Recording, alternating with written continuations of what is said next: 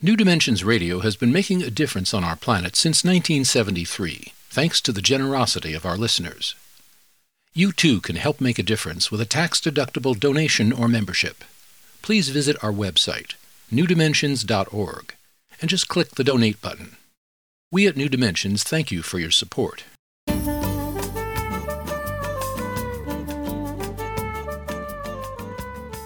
Hello, I'm Justine Willis-Toms. Today I'm hosting Sarah van Gelder.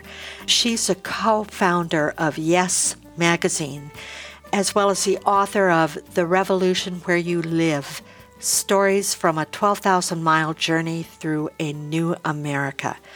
Sarah, welcome to the New Dimensions Cafe. Thank you, Justine. I'm glad to be here. I'm glad to have you.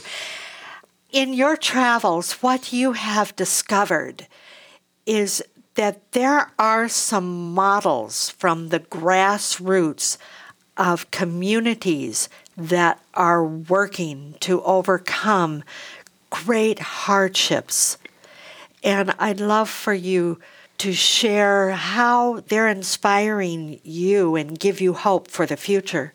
Well, I think we forget how many resources we have in our communities. We tend to believe that power comes from Washington, D.C., that there are these smart people on the coasts, the East or the West Coast, who are going to change things up in a good way or bad way. But we forget how much we can actually affect about our own lives where we are. So I took a 12,000-mile road trip, as it turned out. I wanted to visit places that are on the margins of society, places where people don't feel connected to those centers of power, and find out what they are doing. So I visited 5 different Native American reservations. I went through the Rust Belt, visited the South, visited Appalachia, and I found in every place I went just extraordinary stories of people who are reconnecting with one another, reconnecting with the natural world, and coming up with solutions that work for them and their families. Sarah, can you think of one that's just sort of popping out for you right now that you can share with us? Cincinnati, Ohio is one place. I interviewed a physician, a pediatrician named Dr. Victor Garcia, who was telling me that in his community, the neighborhoods as close as half a mile apart have life expectancies as much as 20 years different because of entrenched poverty, entrenched segregation. He, as a healthcare practitioner, just felt like he had to quit only working with the end results of this kind of poverty and exclusion. He needed to look at the causes. And the causes, of course, are in an economic system that marginalized large numbers of people.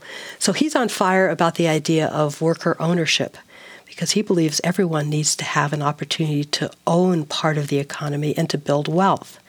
And it turns out not the whole city, but major parts of the city of Cincinnati, there are people on fire about worker ownership. The unions are very interested because they've been fighting a losing battle as corporations pick up and move overseas. They've been losing memberships. They've been losing organizing drives. So they want their members to be able to own some of their jobs as well. And then the faith community has gotten very involved. They're influenced by an Old Testament theologian named Walter Brueggemann, and he's been talking to them about the Old Testament and the Jubilee. The Jubilee says, every so often we need to relieve the debts and free the slaves and return the land. And there are direct analogies to those 3 things today, with the debt being something that so many people are burdened by and is so overwhelming in people's lives. Slavery in terms of human trafficking, but also in terms of having the highest rate of incarceration of any country in the world. So freeing the slaves.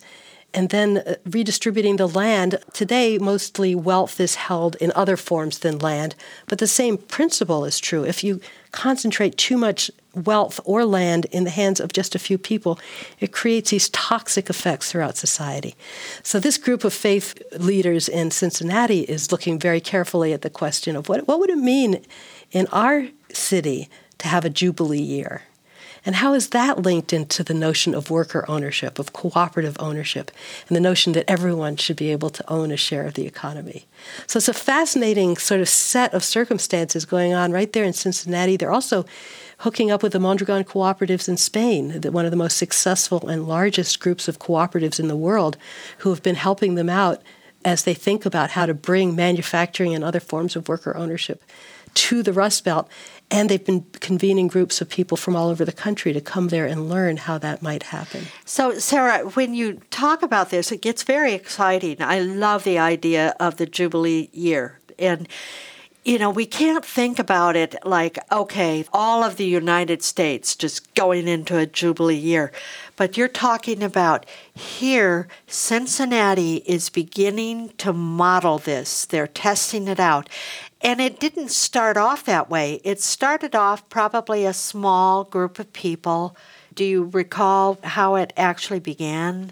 Well, I think there was a number of different small groups of people that were looking at this question. And then they start getting acquainted with one another. And those threads still are happening somewhat separately, and sometimes they weave together. But the fact that they're all taking place in one place-based community means that there can be this synergy, that people can be learning from one another and supporting one another. And it's face-to-face. That helps. That's right. And it takes place over time.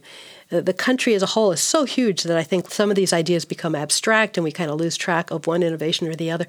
But in a place-based community, you can start building over time the knowledge and the understanding and the relationships. And the relationships are so key here.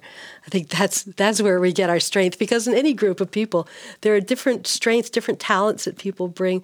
I think a lot of folks think of leadership as being one sort of personality style, the person who can sort of be decisive and get everybody to line up behind him or her.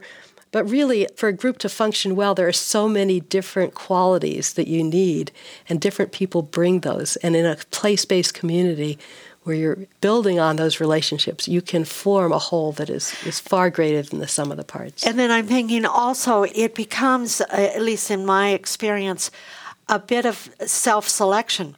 In some ways, like somebody might be really good at working computers, and another one might be really good at note-taking.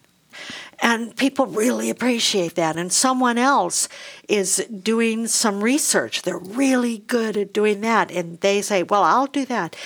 And that's kind of the way it starts to happen. It's not like people get assigned to things that they don't care about. That's right. And the thing that I love about what happens organically is other things come to the fore, too, like the person who knows when to make a joke, or the person who can lead everybody in a song. Yeah. Just when we really need our spirits lifted, somebody who just knows the right song and can get everybody singing. So there's such a wide range of talents. Our culture tends to consider certain ones really important and valuable, and we pay $1 million bonuses to certain kinds of talents. But really, those other ones that evoke creativity, that bring us together, that bring us hope, those are so important as well. Exactly. These seemingly small movements, they're not, as you said, not from the top down. They're organic. They're happening like aspen trees. They look like separate trees, but underneath the ground, they're all connected. Yes, the ecosystem is a good example. When you have a succession of ecosystems, one ecosystem may be on the way out and another one emerging. And I think that's the situation we are in today. I think there's much about the system we've had since the Industrial Revolution, large corporations, focus on consumerism and individualism, all the racism that goes with that is embodied in that, and the colonialism that's embodied in that. I think that whole system is in the process of collapsing. It's already collapsed for a number of people, and for others, I think the signs are there, especially with the climate crisis, that we can't continue as we are. So something else is emerging to take its place, and I think there's a very interesting question to be asked. What is that, and where does that come from? And of course, it can't be a top-down process. Philosophers and visionaries concede their ideas, but it has to be bottom-up. It has to be the things that people in their communities vote with their hands, vote with their feet to create. And then we can learn from one another as we do that. We can learn about what those innovations are and how we might want to move forward. As this one age starts to recede, the industrial age, even the age of information, as possibly some have called it, the age of wisdom starts to rise up, or yet to be named what age it might be. It's not happening in a void. There are models that are present right here, being made, being manifested and modeled right now. That's right. And it isn't any one group that has a monopoly on them.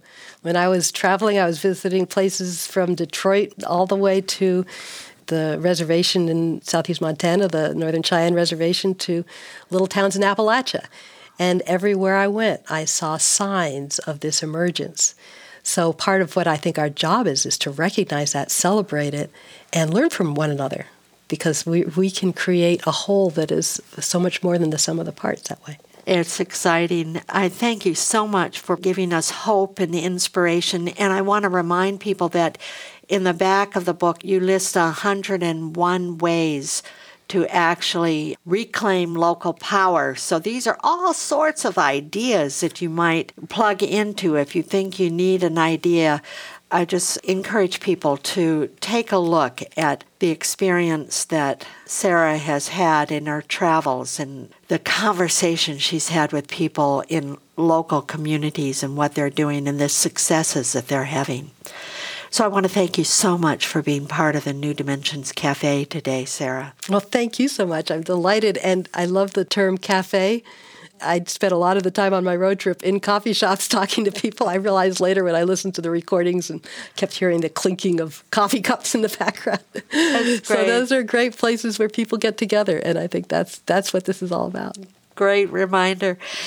I've been speaking with Sarah van Gelder, and she is the co-founder of Yes Magazine and the author of The Revolution Where You Live, Stories from a 12,000-Mile Journey Through a New America. And if you want to know more about her work, you can go to her website, revolutionwhereyoulive.org, O-R-G. Or you can get there through the New Dimensions website, newdimensions.org. I'm Justine Willis-Toms. Thank you for joining us on the New Dimensions Cafe. I invite you to please join us again. You've been listening to the New Dimensions Cafe. This series of shorter interviews features many of the remarkable guests also featured on our internationally syndicated one-hour New Dimensions radio series. To access more than 1,000 hours of programs, to subscribe to our newsletters, or to become a member, please visit us at newdimensions.org.